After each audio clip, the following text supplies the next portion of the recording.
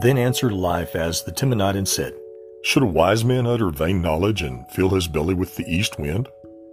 Should he reason with unprofitable talk or with speeches wherewith he can do no good? Yes, you have cast off fear and restrained prayer before God.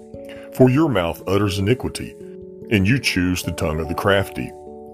Your own mouth condemns you, and not I. Yes, your own lips testify against you. Are you the first man that was born? Or were you made before the hills? Have you heard the secret of God, and do you restrain wisdom all to yourself? What do you know that we do not know? What do you understand which is not in us? With us are both the gray-headed and the very-aged men, much elder than your father. Are the consolations of God small with you? Is there any secret thing with you? Why does your heart carry you away? And what do your eyes wink at, that you turn your spirit against God and let such words go out of your mouth? What is man that he should be clean? And he which is born of a woman that he should be righteous? Behold, God puts no trust in his saints. Yes, the heavens are not clean in his sight. How much more abominable and filthy is man, which drinks iniquity like water? I will show you, hear me. And that which I have seen I will declare, which wise men have told from their fathers, and they have not hid it. Unto whom alone the earth was given, and no stranger passed among them. The wicked man travails with pain all his days, and the number of his years is hidden to the oppressor.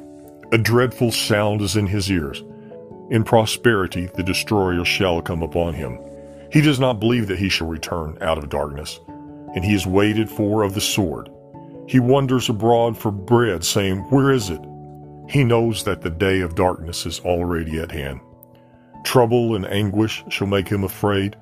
They shall prevail against him as a king ready to the battle, for he stretches out his hand against God, and strengthens himself against the Almighty.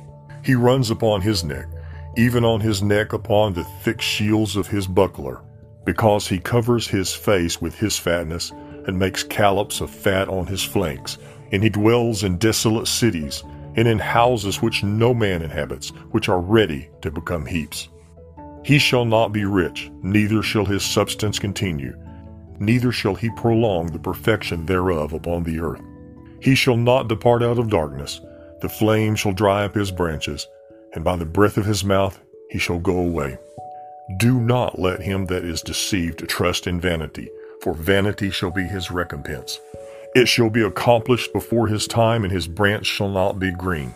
He shall shake off his unripe grape as the vine, and shall cast off his flower as the olive.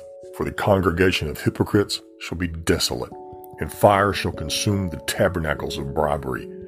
They conceive mischief, and bring forth vanity, and their belly prepares deceit.